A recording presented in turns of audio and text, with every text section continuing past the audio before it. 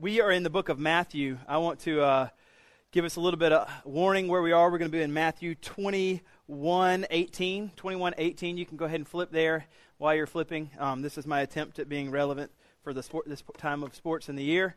Has nothing to do with the sermon. I heard Harvard beat somebody. I don't know who it was, but I saw on Twitter that Harvard beat somebody, and apparently it was an upset.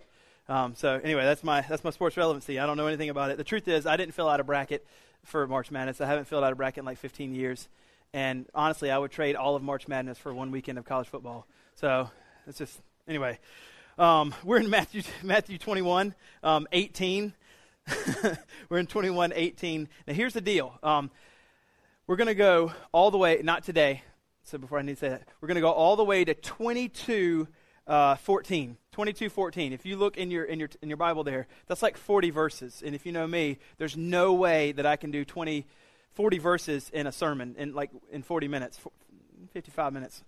So what we're going to do here is really, all of that section is really one big giant thought in the book of Matthew. So what we're going to do is, we're going to do half of that today, roughly half of that. There's three major points in that big section of 21:18 all the way through 22:14. There's one big major point, or three major points. We're going to do one today. I'm going to do like 30 minutes of introduction and one point, and we're going to do the next two. Now, here's the thing. I can't do it next week because it's Easter, which really bothers me. I don't like that at all. So we're going to put Easter off 1 week, and then, I'm just kidding. We're going to have Easter next week. You're like, you can't do that. I can't. So we're going to do Easter next week, and then the following week will be part 2 of this big idea of what we're looking at. So I wanted to kind of give you a heads up of the way everything's going to be working the next at least 3 weeks or so. Let me pray, and then I'll get us all really quickly reviewed about what's going on in the text, and then we'll jump in. Let's pray.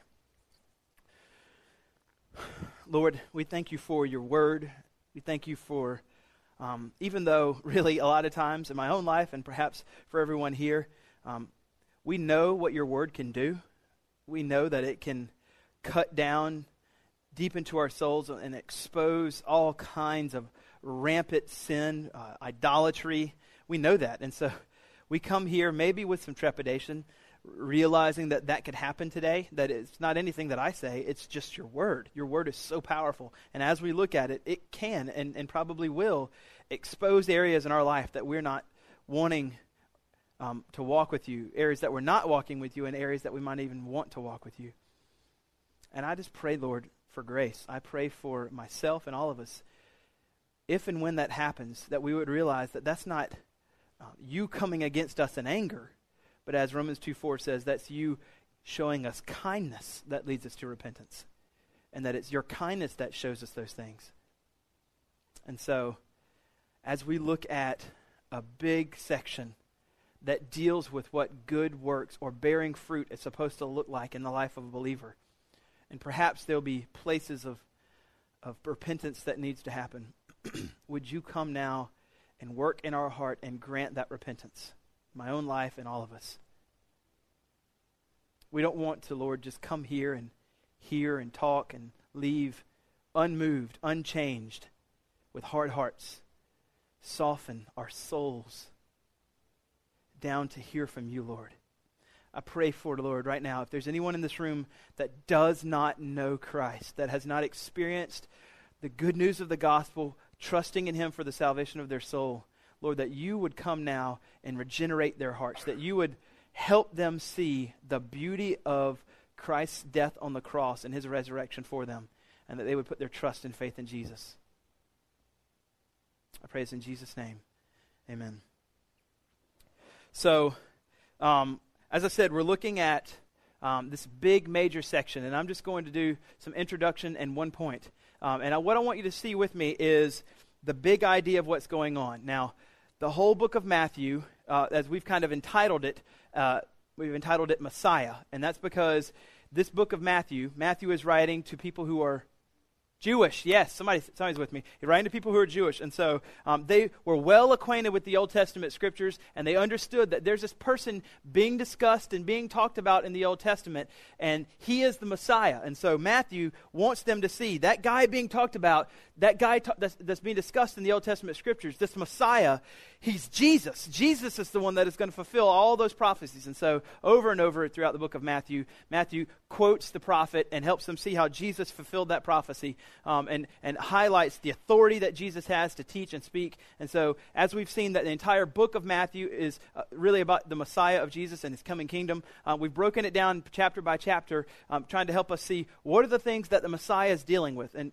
this particular time, we started last week in verse 21, and we're going to go through verse 23. So 21 through 23, the major idea of chapters 21 through 23 is King of Jerusalem. If you look with me at 21:1, it says, "Now they drew near to Jerusalem." It's also in the previous chapter in verse 17, it says, as Jesus was going up to Jerusalem. So there's a shift in 2017, 21:1, and the entire book of Matthew, as he's writing, he takes a little bit of a turn right there in 2017, and that turn is a direct path towards the city of Jerusalem. Now, this city of Jerusalem is not just another stop, and Jesus is going to go somewhere else. For Jesus, Jerusalem is a final destination. It's the final city. And it's not just a city. It's actually a destiny where he is willingly saying, Jerusalem is my destiny. I am absolutely, without question, going to be 100% obedient to the will of the Father to go to Jerusalem and give my life for my people and die for, as it says in verse 28, give my life as a ransom for many.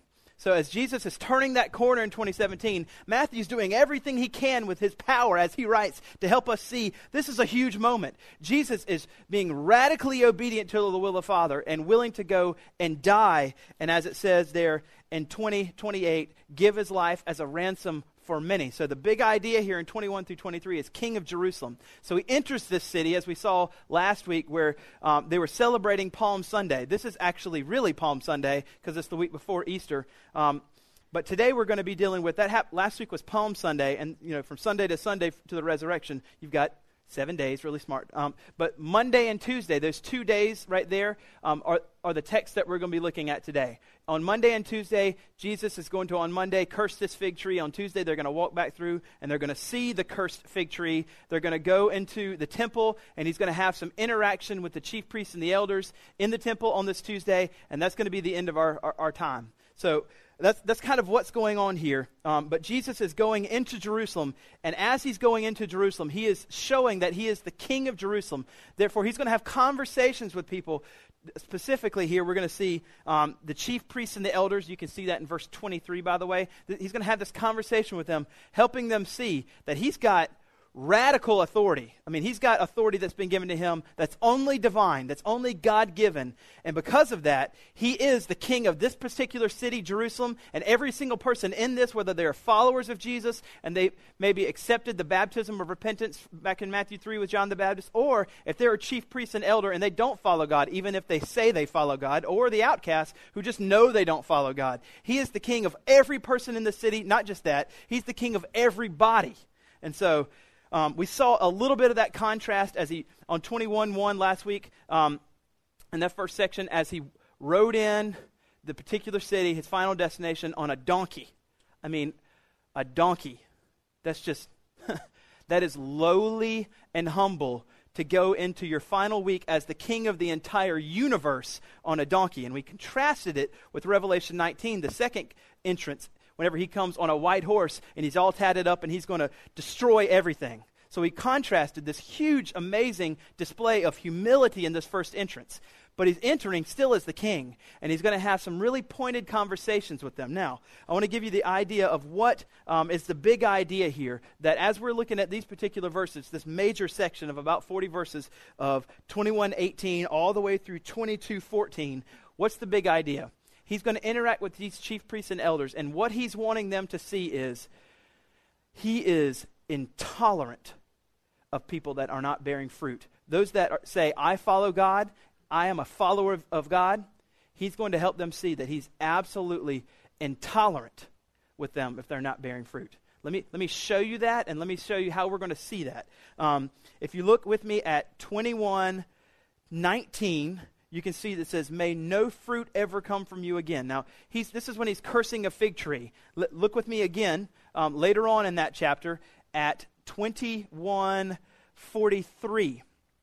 The big word therefore is kind of giving us an indication something's about to happen. It goes, I tell you, the kingdom of God will be taken away from you, and it's given to a people producing its fruits. So there's a kind of people that actually produce the fruit of the kingdom of God. And so the whole big idea that he's covering here is he's looking at these chief priests and elders, and he's saying, you say you follow God, but you don't have fruit that shows that. And so as he's dealing with people that are not Christians, they are not followers of God, even though they think they are, he's helping them see that you don't follow God because you don't produce fruit. And after he tells them that they don't produce fruit, he's going to launch into 3 little stories, 3 parables. And those 3 parables, you can see them in 28 through 32, that's parable 1, 33 through about 42 is parable 2, and then in chapter 22, the third one, that's 22, 1 through 14. So there's 3 little stories that he's going to do, and all 3 of those stories are going to be where he just addressed them as people that don't bear fruit. And as he's told them they don't bear fruit, these 3 little parables are going to give them examples, if you will, specific little examples of how their lives, although they say they follow God, they do not follow God and they do not bear fruit. So this is a conversation of Jesus to people that aren't Christians regarding their lack of fruit bearing. Now, the cursing of the fig tree sets all that up for us.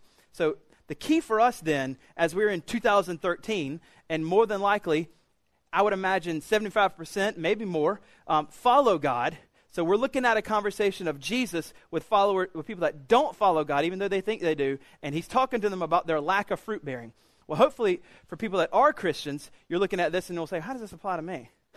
Because he's talking with people that don't follow God. Well, I think the direct application is, if he's talking with people that don't follow God and they think they do, and this is what's lacking in their life regarding fruit, then we're going to look at those 3 particular things, and we're going to say, do I have that? Do I have that? And do I have that? And if I don't, then what's got to change? What needs to be different? What's going on in my heart of that I don't have that? And then maybe even the larger step back. Am I like the chief priests and scribes and elders, where I think I am a follower of God, but I'm not? And I think for those of you that aren't believers, maybe you're in that category, or you're just like, I know I'm not a Christian. I don't even know I'm here right now. Well, you're here because God brought you. But the reason why you're here is because you need to hear the exhortation of faith. You need to be challenged with God, basically this, God wants you to be saved. He does not want you to perish. He wants you to know him and be forgiven of your sin and spend life eternal with him. So this is kind of for everybody, but I wanted you to see what was going on in this big, huge chunk of text so we can follow along. So all we're going to do is do some intro. The intro for this sermon is 18, verse 18, all the way to 27. That'll be our intro, and then we're going to do point number 1 in regarding fruit bearing. That's parable 1, and then we'll do point number 2 and 3 next week with the next 2 not next week, the week after next week, because next week's Easter, with point 2 and 3. So what I want to do this right now to kind of set us up is help us all see that if you are in Christ, there is a definite command of Jesus on your life to bear fruit. It's not a mystery. It's not something that should take you by surprise as a believer. If you're in Christ, there's many texts, I'm going to show us 4, that help us see that God clearly wants us to bear fruit. And by bear fruit, let me just, in case you're not for sure what I'm meaning, I'm saying do good works.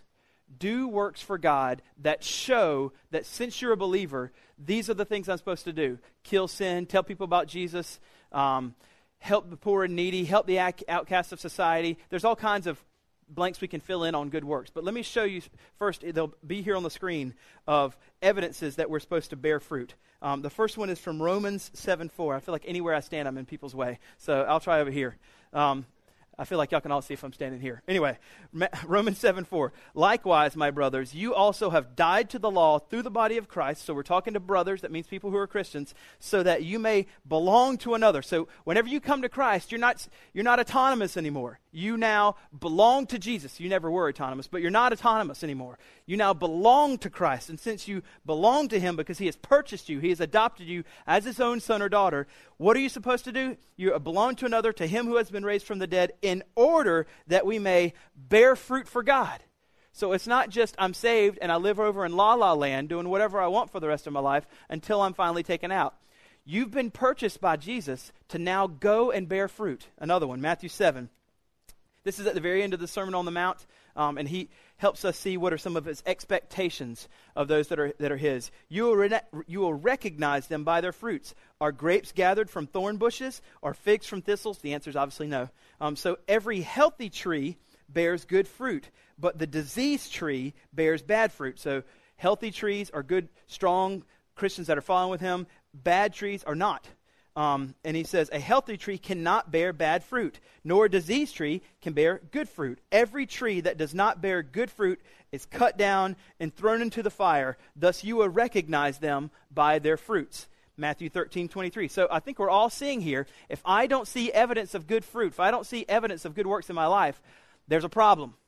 There should be a huge problem. I can't just come to Jesus, thank you for my salvation. I'm going to go check out and do whatever I want for the rest of my life. And at the very end, hopefully you'll bring me up to heaven. It's, now that I'm a believer, I don't have to do good works. I don't have to bear fruit. I want to.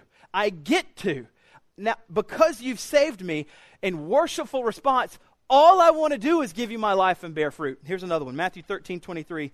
This is the parable of the soils, the little 4 soils. The fourth one is the one where it was good soil. The seed went in, of the gospel went in, and it sprouted up. It says this, as for what was sown on good soil, this is the one who hears the word and understands it and indeed bears fruit and yields. In one case 100, another 60, and another 30. And of course, like a year ago we talked about, that's up to God. But the fact is that you're bearing fruit. Here's another one, John 15:16. This is the last one, and I could do a ton. You did not choose me, but I chose you and appointed that you should go and bear fruit. Why did God choose you? To go bear fruit, and that your fruit should abide, so that whatever you ask ask the Father in my name, he may give it to you. So here we see that there's clear necessity that should be happening in the life of believers, that we absolutely should be bearing fruit. And from this big idea here in Matthew 21, we're going to see that Jesus is absolutely intolerant of people that aren't bearing fruit, especially those who claim to follow God. Now, that might separate people from either followers of God or people that think they're following God, but they're actually not. And that's perfectly fine. That's good. That's what God would want. So we're going to see aspects today of his intolerance. Maybe to say it another way, we're going to see what the lack of fruit in the lives were in the chief priests and elders. And from this, we can we're going to turn that negative, what's lacking, into a positive and say, we should have these fruits in our lives. We should have these fruits in our lives. And we're only going to do one. So that's pretty good. All right, so let's do the intro. And as we're reading this, I'll kind of talk a little bit as we go through. Verse 18, in the morning, so this is Monday, he was returning to the city. He became hungry. So in his humanity, Jesus is hungry, and he's walking through. And as he's hungry, he sees a tree, a fig tree, and he says, fig trees have figs, and I'm hungry. I'm going to go over there, and I'm going to get some food. And he's using all this as an intentional object lesson. Walking up as a hungry man, Jesus knows this tree does not have figs on it. I mean, He's still God. He knows that it's not there. But he's got people there, and he's going to demonstrate a larger point here. Walking up, he was hungry, and seeing a fig tree, and just so we know, fig trees, by the way, are symbolic of the people of Israel. There's a fig tree here that's got leaves everywhere. And back in this day, whenever you walk up to a fig tree, if there's no leaves at all, there's no food. If there's leaves on a tree, when there's leaves, when you see leaves, there should be figs. Every time on a fig tree, leaves and figs. It's not just leaves, it's leaves and figs or nothing. And so as you see this big foliage of leaves all over the tree, you're supposed to be thinking, oh, there's figs here. There's figs here. Watch this. He walks up and he sees a fig tree by the wayside, and he went to it, and he found nothing on it but only leaves. Now, I'm not a horticulturist, so I don't know that that's a big deal. Thank goodness we have commentators that explain this to us. But only leaves. So we see foliage everywhere. Now remember, fig trees are representative of the people of Israel who thought they were following God, but they're not. So we see foliage everywhere. So basically they're boasting, look at me. I'm green. I've got leaves everywhere. I've got everything going on. But as you get closer, the issue is you have nothing going on. You're a hypocrite, Mr. Tree. There's nothing on. You've got leaves everywhere like you're a big worshiper of God and you got all this stuff. But I get close, I don't see any fruit at all. You're just a big fat hypocrite, Mr. Tree.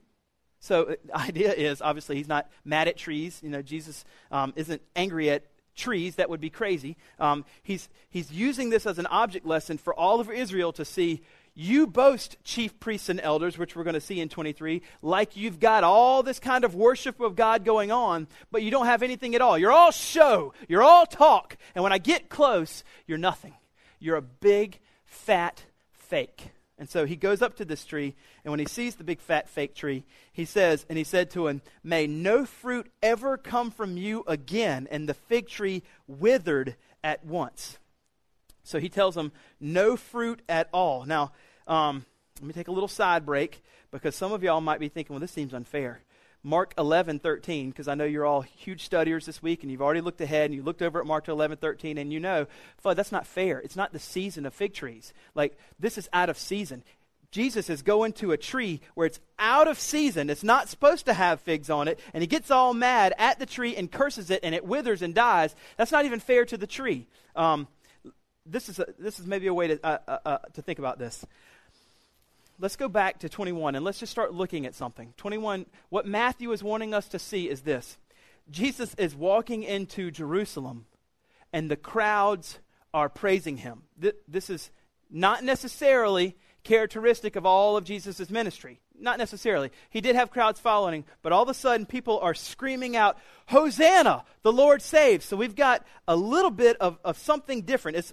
It's not necessarily the main season of praise. We're in a season of praise here, but here not a people knew. So not a people knew who Christ was. So we have crowds praising him. We have kids praising him. There in verse 15, 16, we've got kids praising him. Jesus even says in later on in 16 that infants are going to be praising him. We also had the blind and lame who are praising him because they've been healed in verse 14. So now what we're seeing here is there's a lot of people that are praising him that don't necessarily normally praise him. This particular moment that Jesus is in, especially in verse 21, this Palm Sunday, Monday, Tuesday, is the real season for out of season praise.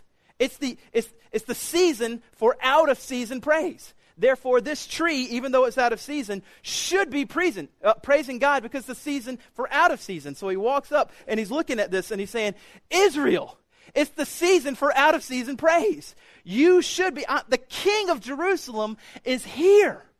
You should be praising me. You should be worshiping me. But instead, you're worshiping yourself. All you're doing is lifting high yourself.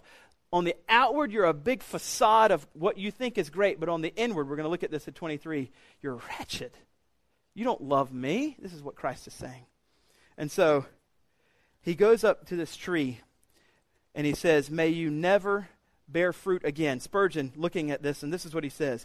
The blighted fig tree was a singularly apt simile of the Jewish state. That's such a hard thing to read. So the tree's a simile of the state of the Jews at the time. It says, the nation had promised great things to God when all the other nations were like the trees without leaves, making no profession of allegiance to the true God. So you got nations that don't have any leaves. They're not trying to fake. Here you have the Jewish nation covered with leafage, an abundant religious profession, but there's not a fig on this full-leafed tree.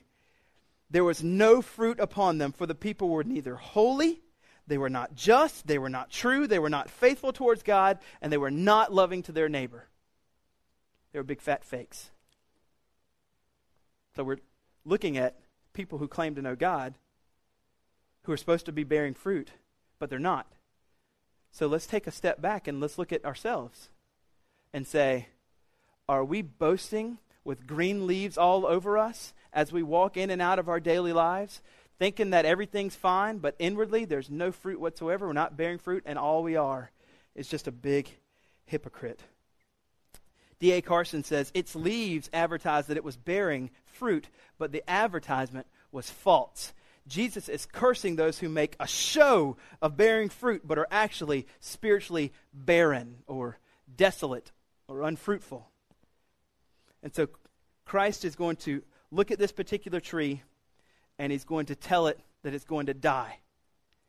Now, the next day, we know that it's the next day. Mark 11, verse 12 tells us that it's the next day that they're walking by. So it wasn't like immediately the tree withers like right before their eyes. Like, whoa. But it does wither, and as they're walking by this tree the very next day, the disciples saw this tree, which was leaves everywhere, and the next day they looked at it, and they're marveling. And they're just marveling at this tree. How is it dead? And we're looking at it, and we're marveling that the disciples are marveling. But because you're like, it's God. I mean, haven't you paid attention to the feeding of the 5,000 and the 4,000 and the people that were lame and blind and now they see? If you can do that, you can't kill a tree in a day? I mean, seriously, I could probably kill a tree in a day with some right chemicals. So here, they're like marveling, and they ask this question, although it is the wrong question.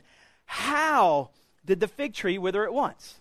Now, how's not the right question. Really, the question is why? Why did it wither? What's Christ trying to do? And as I've said, I've hinted towards, I think I've even said it directly, he's trying to show us his intolerance for the religious leaders' hypocrisy and their lack of fruit. He wants them to see that you're lacking fruit, and that's going to build into our time as we look at these parables. Now, this is where it gets crazy in 21. Look at this. He said, and Jesus looked at them and he said, truly I say to you, if you have faith. Now, all of a sudden, he's dealt with religious leaders and really the state of Israel, nation state of Israel, their lack of following Christ and their lack of bearing fruit. And he's looking at his disciples, and he looks at them, and all of a sudden, he flips it, and he makes it an issue of belief in the gospel. So he's going to talk to them now. You got to believe. You got to believe in me. And look what he says in 21. And truly I say to you, if you have faith and do not doubt, you will not only do what has been done to the fig tree, but even if you say to this mountain, be taken up and thrown into the sea, it will happen. And whatever you ask in prayer, you will receive. And here it is again. If you have faith. If you want to underline have faith in 22 and underline have faith in 20, that's fine. That's not a problem. But the point that he's trying to help us see is that he wants us to believe. He wants us to have faith. Have faith in what? Just faith in faith? We know that it's the coming gospel. The good news that Christ is going to give his life as he's coming to Jerusalem as a ransom for many. Every one of us are sinners, wicked, wretched sinners, and we know we're sinners. And we need to be rescued. And Christ is saying, I'm going to put my life forward and die, the death that you should be dying. And when I do, when I put my life forward and die for you, if you believe, if you have faith that I died for you and you repent of your sin, you ask for forgiveness, and you live a life that shows that Jesus is your highest treasure by bearing fruit out of response for what's happened, not try to earn it, then you will be saved forever. And even right now, that can happen for you if you don't know Jesus. Repent, confess your sins, and trust that he died on the cross for you. All of his righteousness, because he lived a perfect life, is then, when we believe, given to us, and all of our sin is given to him. The great exchange happens, and now we are children of God, forever saved. Nothing ever changes that. That is amazing news. And so he flips it, and he looks at them, and he tells them, if you would just have faith, you would be able to do amazing things. Now, look at the amazing things he says. This is where it's like, really? I can do this? I can curse fig trees, and they'll die in a day, and I can move mountains. I didn't take that class in seminary. I don't remember. Maybe Hogwarts has a seminary wing somewhere, and they're teaching that class, but I missed that in my seminary class. I don't think that that's the point. Some of y'all have followed that. I don't think that that's the point that Jesus is trying to make. There's not like, now that you're a Christian, some of you get magic spells and you can do crazy stuff. That's not what's happening. This is actually a figurative kind of talk for us, that he's trying to say, this is what happens, the withering away of people who reject the gospel. If you reject what we just talked about, the good news of the gospel, forgiveness in Christ, then like that tree, you too will wither away and spend eternity separated from God. Eternity in hell, suffering the righteous judgment of Jesus. But you don't have to. Have faith. Trust what he's done. Say, yes, Lord, I repent of my sin. Please come in my life and forgive me. I want to now walk in worshipful response for what you've done. And you are saved forever, one of his children. Now, right after that, Jesus is going to enter into the temple. We're all still here in intro. I know that's crazy. 23, that he entered into the temple, and we see this. I love that Jesus just immediately goes to the temple, always looking to reach people, always looking for more people to become followers of God. He says, and he entered the temple, and the chief priests and the elders of the people came up. So now they've been introduced for us into the story.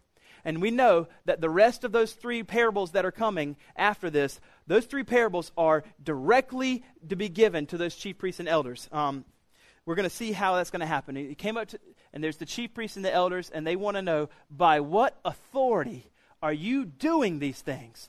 You cursing fig trees, you're doing all this stuff.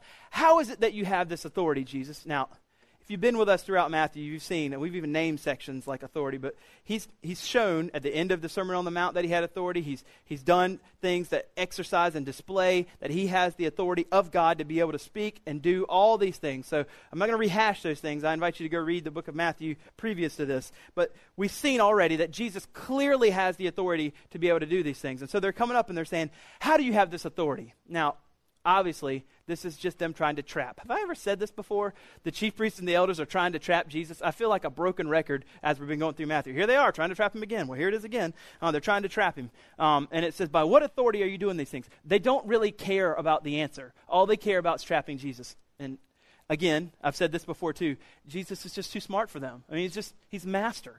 This is what he says. Verse 24 is, the deal is struck. Okay, I'll tell you what. I'll answer your question if you answer mine first. And this is what he says in 24.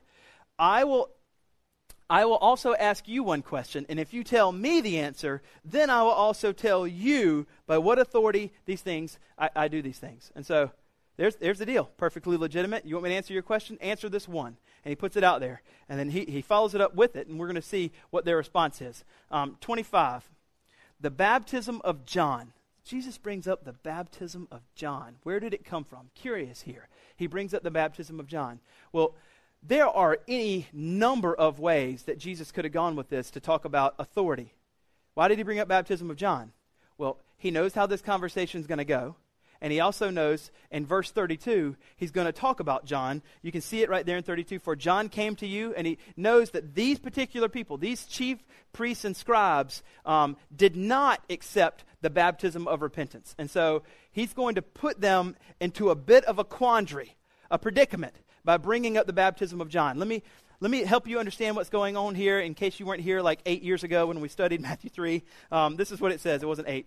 Matthew 3, John the Baptist, this is before Jesus started his public ministry. Jesus started his public ministry by being baptized by John. So this is the day Jesus' ministry started. But right before that, John the Baptist, who was a prophet, was going, and says, in those days, John the Baptist came, this is 3:1, came preaching in the wilderness of Judea, and this was his message to everybody: repent, for the kingdom of heaven is at hand. So John the Baptist, he's kind of crazy looking, he wears animal hair, and he's all wild-eyed, and he's telling everybody, repent, every single one of you. He's telling the nation of Israel, you need to all come and accept a baptism of repentance. It's not the same baptism as us. We know that's kind of spelled out for us later on in Acts, but he's telling everybody, people of Israel, turn back to God, start following God, and by doing that, have this repentance. And so he even tells them in verse 8, you need to also bear fruit in keeping with repentance. Now we're asking ourselves, is this a big deal? Is this a big revival? Is this one of those kind of like scores of people coming, or is this just some kooky guy out in his backyard with his above ground pool and maybe 5 people are there? Let's look at this. Look at verse 5. Then Jerusalem and all Judea and all the region about the Jordan, that's a lot of people, were going out to them, and they were baptized by him in the river Jordan, confessing their sins. So this is a huge moment in Matthew 3. More than likely, as Jesus, back over in 21, is talking to the chief priests, the rest of the people were there, they were either present or they know, that was a big day back then. That was a day of revival. And when I was in college, we had a moment, a week where, straight up revival happened. And if anybody tries to come and tell me that revival didn't happen, I'm going to defend it. I'm going to get a little angry. That happened. I cut class for a week. We all had revival every night. So basically these guys came. We really did. These guys came. They preached. It was on a Monday night. It wasn't even a planned thing. And revival broke out, and we stayed there till 2 in the morning. We all slept in that day. And we said, let's do it again tomorrow. And we did it again tomorrow. Let's do it again the next day. We had a full week of revival. We all just cut class and slept in real late and went to revival that night. And it was crazy. cutting class wasn't good. But that was not part of the, obviously, repentant start. We're not supposed to miss class. But we had that big moment happen. And as I look back to, 97, and I can still remember back in 1997, that was a big deal to me. If anybody tries to tell me that wasn't a big revival, we're going to have a conversation. I mean, that was a big deal. And it's the same situation. These particular people that are there listening to this conversation between Jesus and the chief priests, they were either there at Matthew 3 or they've heard about it, and they know those people that were there that got baptized, there's no question in their mind that was real. So Jesus, this is why he's the master. He realizes all the audience is there, and he goes, that's where he strikes the deal. Okay, let's talk. Here's the deal. You answer my question, I'll answer yours. And that's when he says, the baptism of John, where did it come from? From heaven or from man? They're messed up now. They don't have any answers. And they discussed it among themselves. You can just imagine this huddle. The little holy huddle of the Pharisees. Huddle up, bring it over here. All right, what do we do? Because if we say this, then we're trapped. But if we say this, then we say trapped. So we really know the answer. We know we can't say either one. I got it. Let's just plead the fifth and say, I don't know. And so this makes me so angry when people lie like this. I don't know what the answer is. Yes, you do, you liar. You just don't want to say because you know you're caught. So this is what happens here. Sorry. Verse 25, it says, the baptism of John, where did it come from? And this is what he says. They discussed it among themselves. They figured out their right lie. And then they came out and they said, from heaven, he will say then, why didn't you believe? But if we say from man, we're afraid of the crowd because they remember that day, and it was a big deal to them, and they'll storm us. And it says, and they all hold, because the crowd holds that John was the prophet. So they just looked at Jesus and they said, we don't know. Lies. And so here's what's going on. They know that if they say, that baptism was from heaven, then they are affirming the declaration of John the Baptist from John 1:29. John the Baptist looked at Jesus in John 1:29. He said, behold the Lamb of God who takes away the sins of the world. That's Jesus. He takes away the sins of everyone that trusts in him. And they say, if it was from heaven, then they have to affirm that. Then they have to say, well, if that's the truth, how come we didn't do it? So we can't say Jesus really is the Lamb of God that takes away the sins of the world. We don't want to say that. And they also said, if we say it's man, then the people are going to rise up against us because they feared that these chief priests and scribes feared the people because the people knew that this was a real day. They were all repenting. So they just say they don't know. And then Jesus tells them, neither will I tell you then by what authority I do these things.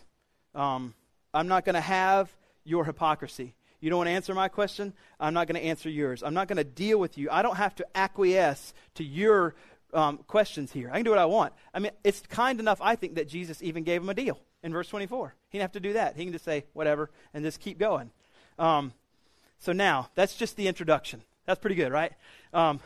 So now, we're going to see here, the big question of what we're trying to answer is, we're going to see that they don't bear fruit in their lives, and they think they bear fruit, and Jesus is going to launch into, after he says, neither will I tell you these things, you can see right there in 28, what do you think? That little, what do you think, is helping us see. The previous conversation in this section is leading into the next thing. And we know that there's, what do you think a man had two sons? Story. And then he tells them in 33, hear another parable. If that story didn't fill in the blanks for you on your lack of fruit bearing, here's another parable. He says it in 33. And then chapter 22, verse 1. Here again, Jesus spoke to him in parables saying, the kingdom of heaven. Here's parable 3. I'm going to give you 3 stories in a row just to help you see, you fake tree foliage hypocrites, that you are not bearing fruit and you think you're following God. So maybe he wasn't that angry. So here's what he says in verse 28. What do you think? Now, here's the story. A parable. A man had 2 sons. And he went to the first, probably the older, and he said, son, go work in the vineyard. So this owner has a vineyard, and he tells his son, I want you to go do some work for me. This is my work for you, son. Go do it today. And the son answered, I will not do it. But afterward, notice this little word, he changed his mind. This is, if you've heard of sometimes the Greek word for repentance is metanoia, I think it is. This is not metanoia. It's metalethai, something like that. But it still carries the same idea. What happened was there was regret that entered into the son. When it says he changed his mind, the kind of the deeper meaning on this word is he regretted not telling his dad, no, I'm not going to do your work. And after he regretted it, he repented. Regret and repent. So that's everything that's kind of deeped into this, down in this word. He said, Dad said go do work. I'm not going to do it. Right to his face. I don't care what you want me to do. I'm not going to do it. And then after he left, he thought to himself, I can't do that. He changed his mind. He regretted what he said. He repented, meaning now I'm going to go obey. That's what repentance is. I'm going to go obey now. And he went. And he went to the other son. So now he goes to the other son. This is the younger son, the father. And he said the same. And this son said, I go, sir. But he didn't go. So he comes up to this guy and he's like, yeah, I'll go to your field. I'll do all it for you. Okay, see you later. And he just goes and does whatever he wants. So to his face, he's acting like he's doing things. By the way, this is the fig tree. This is the foliage everywhere. I do everything, but there's no fruit. And so he said, I'll go, sir, but he didn't do. And he looks right at him and he says, which of the two sons did the will of the father? And the chief priests and elders, they say, the first. They said the first did it. So let's get the first point here. We're looking at evidences of fruit, and I want you to see what the first evidence of fruit is going on in this older son or first son's life. And this is what should be happening in our lives. The evidence of fruit is this. Love for God. This is lacking in their lives and should be in ours. They are lacking love for God, love for his will and his work, and they're not repenting when those things aren't happening. For us then, we should have a love for God. We should have a love for doing his work and his will in our life. And when there's not, it's repentance. Let's look at those kind of frame by frame. Whenever the father comes to the son and he says, go do this work for me in the vineyard. And the son's like, no, I'm not going to do it. And he walks away. And he has this moment where he realizes, I shouldn't have said that. I shouldn't have done that. What inside of him makes him think, I shouldn't have done that? Love. He has a deep love for his father. He realizes to his face that he shouldn't have said what he does, but he realizes this is not who I am. I actually love my father. And so I'm going to change my mind here. And whenever he sends me out into the vineyard, I'm going to go love to do his will and his work. So for us, we must love God with all of our heart, soul, mind, and strength. And when he asks us to do stuff, we should love the will and the work that he asks us to do. Both of those things. I love God, and I love doing what he asked me to do. That's what should happen. But if we're honest, like that doesn't happen 100% of the time. Maybe that doesn't happen 50% of the time. So what do we do? That's the last thing. When those things don't happen, then we repent. We change our mind. We have regret, and then we repent from that regret, and we go obey. This is what should be happening in our lives. And this is what the story, when Jesus is saying, this is what he's telling these particular people. When he's talking about the lack of fruit in their life, he addresses it head on. This is what's lacking in your life, chief priests and elders. You don't love me. You don't love my work, and you don't repent. You don't have a heart that wants to do what God wants you to do. Now, I feel like I need to throw out a caution here as we're looking at this, and I've said it before. I could be wrong, but I want to make sure I'm explaining this. The fruit that he is telling them to bear is not salvific. In other words, the fruit that he's asking them to do does not save them.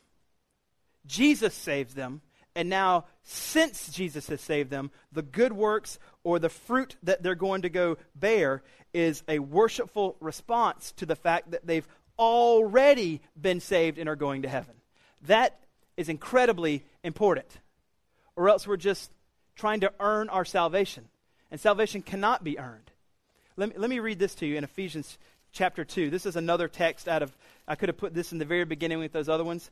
This is Ephesians chapter 2 where he tells us, and I'm just trying to highlight the fact that good works are responding to what's already been declared to us, that we're not trying to be saved. Ephesians 2:10 says this. I can't find Ephesians.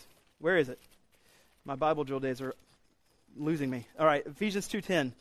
This is what Ephesians 2:10 says. For we are his workmanship. So what does it mean for us to be a Christ follower? Did we work that, or did God come? God came and he did the work of salvation. We're his workmanship, created in Christ Jesus.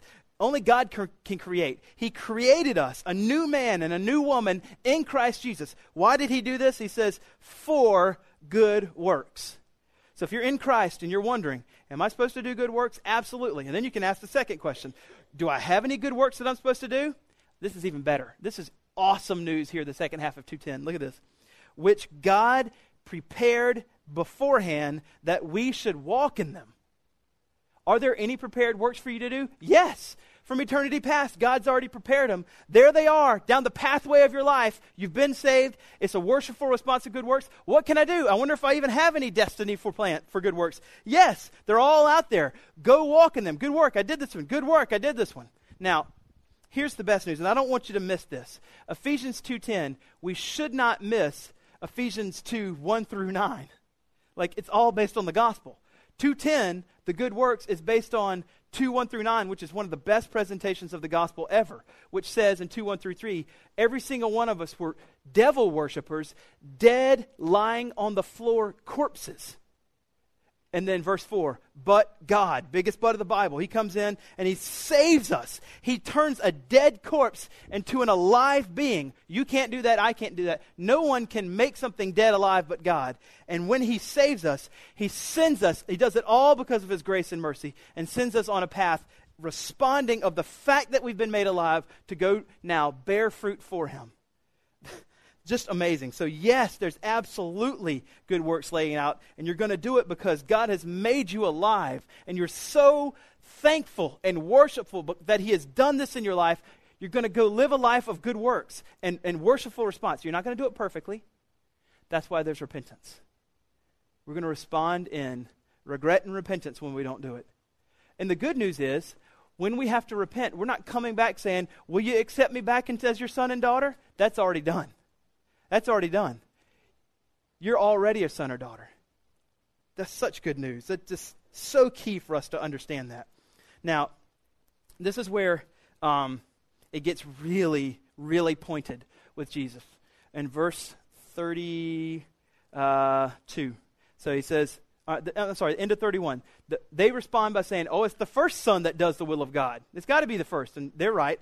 And Jesus looks at them, and this is the one of the very first times where Jesus makes a solemn, personal application in one of his parables straight to the hearts of the Jewish leaders. I mean, no holds barred. And we got to let the weight of what he's going to say sink in on them. He says this, these people who had foliage everywhere, they're just, look how good I am. Everybody thought they were perfect, but they were just big fakes. He looks at them and he says, the tax collectors and the prostitutes go into the kingdom of heaven before you. Now, even in 2013, tax collectors are not necessarily well thought of. They're still kind of held in low esteem. They take our money, and that ticks us off. We don't like that. But then it's even worse. In the first century, these particular tax collectors, or even the prostitutes who were considered the outside of society, the tax collectors were just traders. They were part of the people who were Jewish, and they left and they joined the Romans, and they said, Romans, we want to work for you. The Romans said, you can work for us, but we're expanding this kingdom to make it huge. So what I need for you to do is go back to your fellow people and extort them for all the money you can that brings up, so we can have our money so that we can go and oppress them further. So it's not like today where they just give you your rate and you pay it and you're like, forget you. Like this was people coming to oppress you, and it was your own fellow people working for the people that were against you to oppress you more. And when they didn't give you enough money, they could just extort you. Give me more money, I'm throwing you in jail. So tax collectors were hated. And even prostitutes were the outside of society. No one thought them as clean. And so he's looking at this and he's saying, feel the weight of this, chief priests and scribes and chief elders. The tax collectors and the prostitutes, the outside, the scum of the society right now. Even though at first, like that first son, they say no, and they walk out and do what they want, they repent because they love God, and they come back and they do the will of the Father. The scum of society are repenting and doing the will of the Father and entering the kingdom. And he looks at them and he says, you religious authorities, you screamed out your yes, but it's a big fat lie. You never do what God says, and you will not enter the kingdom of heaven. I mean, this is amazingly pointed to them. He's not done. He's got two more. And then he looks at him and says, and you did, verse 32, You won't enter the kingdom of God. They'll enter the kingdom of God before you. For John. Now, he wants to bring up John. He brought up John back in verse 25 in order to bring up John here again. And he's saying, remember that day back in Matthew 3 when people were repenting and coming to know Christ? Or repenting for their sins and saying they're going to start following God now? You should have done that too. And look at how hard-hearted these particular people are. He says, for John came to you in the way of righteousness. He even said that Jesus is the Lamb of God who takes away the sins of the world. And look at this. But the tax collectors and prostitutes, they believed. We see the exhortation for faith again. And even in this room, we see if you are the outside, and listen, tax collectors and prostitutes, they're no different than you and I. We're not putting them on the outside of the real big, huge sinners, and like we're not. Every single person in here, because of your sin, is just like them. I am just like the tax collector and the prostitute, the wretched scum of the earth outside. But because of Christ, he has declared me completely righteous. And that's that good news, that instead of calling me who I really am, a scum of the earth of the society, he has declared now who I really, really am, a follower of his and completely righteous. And that declaration on my heart makes my heart explode and say, I'll do anything you ask, God. I know that I won't always, and I'll repent, but I have a deep down desire in the pit of my soul to do what you want, Lord, anywhere. And so he's saying, they believe, they follow me. And he looks at them, and this is where it can get to the hardest of hearts. Look what he says. And even when you saw it, meaning they might even been there that day in Matthew 3. You saw the big works of revival and everybody coming to repentance, and you've seen the 3 years of ministry of what I've been doing, calling people back to God. And even whenever you see it, and even right now, afterwards, it's all evident in your mind. You're so hard-hearted that you will not change your mind even today and believe. Let's please not have this kind of heart. I beg you to not have the hard heart of these religious authorities. If the Spirit is working into your heart right now to repent, don't forsake the kindness of the Spirit to repent. It's painful, but Romans 2:4 says that the reason why this prompting of the Spirit towards repentance is happening is not because God's angry, but because God is being kind to you.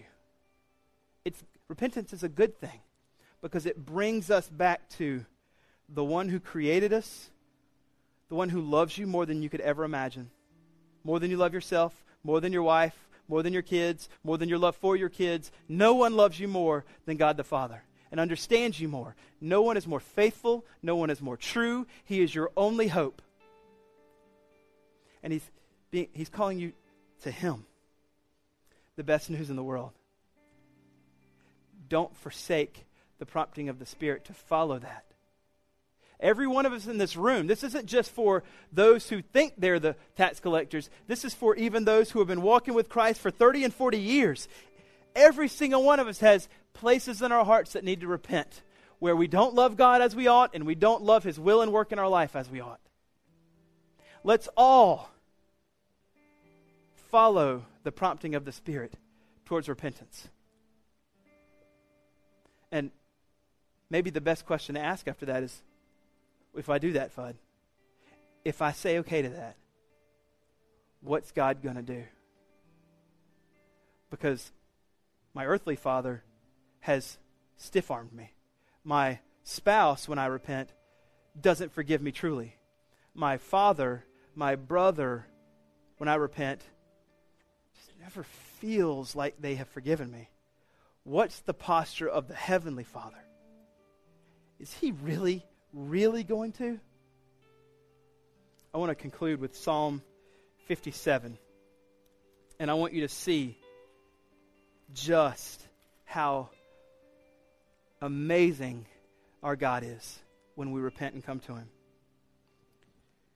If you would be like this writer and say, I'm repenting, be merciful to me, O God, I'm ripping out my heart here, I'm being vulnerable, and I'm going to I'm going to say, Lord, forgive me. What will you do? Look at 51. Be merciful to me, O God. This is us. Be merciful to me. For in you my soul takes refuge. The shadow of your wings I will take refuge. I will cry out to you, most high God. Verse 2. To the God who fulfills purpose. Verse 3. What are you going to do? He's going to send from heaven and he's going to save me. God will send out his steadfast love and faithfulness. That's what he will do. Look at verse 5. And then our response is, when that happens, well then be exalted, O God, above the heavens. Let your glory be over all the earth. Verse 7, my heart is steadfast, O God. My heart is steadfast. When you extend back salvation to me and you extend that righteousness to me, verse 8, I'm going to say, awake. I want to sing a song and make melody to you. Awake, my glory, awake. I will give you all the praise and thanks that you deserve, O Lord, among all the peoples here in this room and among all the nations that I'm going to sing your praises. For, verse 10, you are steadfast. For your steadfast love is great to the heavens and your faithfulness to the clouds. Therefore be exalted, O God, above the heavens. Let your glory be over all the earth. When we come to him in repentance, what is he going to do? He is going to rain down salvation and righteousness to us. And what are we going to do? We are going to, as Psalm 57, extend back to him worship and say, I want my voice to be heard among the people in this congregation and among all the nations that you are good and trustworthy. And when I repent, you forgive always. Oh, that's such good news. So in these moments here, we've got some time for Psalm 57 to be lived out in second service at Remedy Church at 11:15 on March, whatever it is. Let's do it. Let's go for it. If the Lord's prompting your heart right now, repent.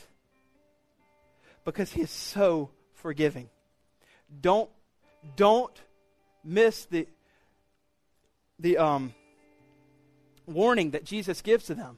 How could we be like them and say, we've seen it and we're still afterwards not going to change? Don't harden your heart against this prompting. Come today to the Spirit.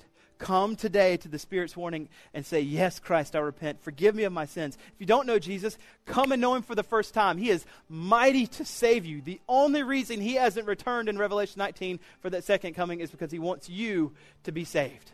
That's what it says in 2 Peter 3:9. Come today and be saved. We're going to go into a time of response. We've got a few songs here. However the Spirit's leading, take the time. Read your Bible, pray, and then stand and let's, as Psalm 57 say, sing praises out in the congregation. And if you have questions or thoughts or you don't understand, come find me. I'd love to be able to talk with you. I'll be right back there in the back. I'd love to be able to pray with you, talk with you, anything you need. I'm going to pray and then Ben's going to lead us in a time of worship. And I just ask, however the Spirit's leading right now, that you would be obedient. That's what repentance is, being obedient when the Father prompts us. Let's pray. Father, I just pray that you're doing things in this room right now that are supernatural, that we can't comprehend and we can't put words into, but we know you're moving and you're working and you're calling us to not be hard-hearted, but you're calling us to bear much fruit based on the fact that we were dead corpses lying on the floor and you made us alive. Out of grace and mercy, you made us alive and you set us on the path of salvation, and there is good works in front of us. That you would even choose to want to use us is amazing. And you do. And you let us go and extend this great gospel to other people by word of mouth. And you let us go work in the hearts of the poor to serve them and love them and exhort them to Christ. And you have good works in front of us that when we see sin in our life, that we know that it can be put to death by the Spirit. And that's a good work. What great grace you have. And I pray for my friends here as the Spirit's prompting that they would be obedient. Be with us now as we worship. Give us all a spirit of repentance now and obedience to follow through. We pray this in Jesus' name. Amen.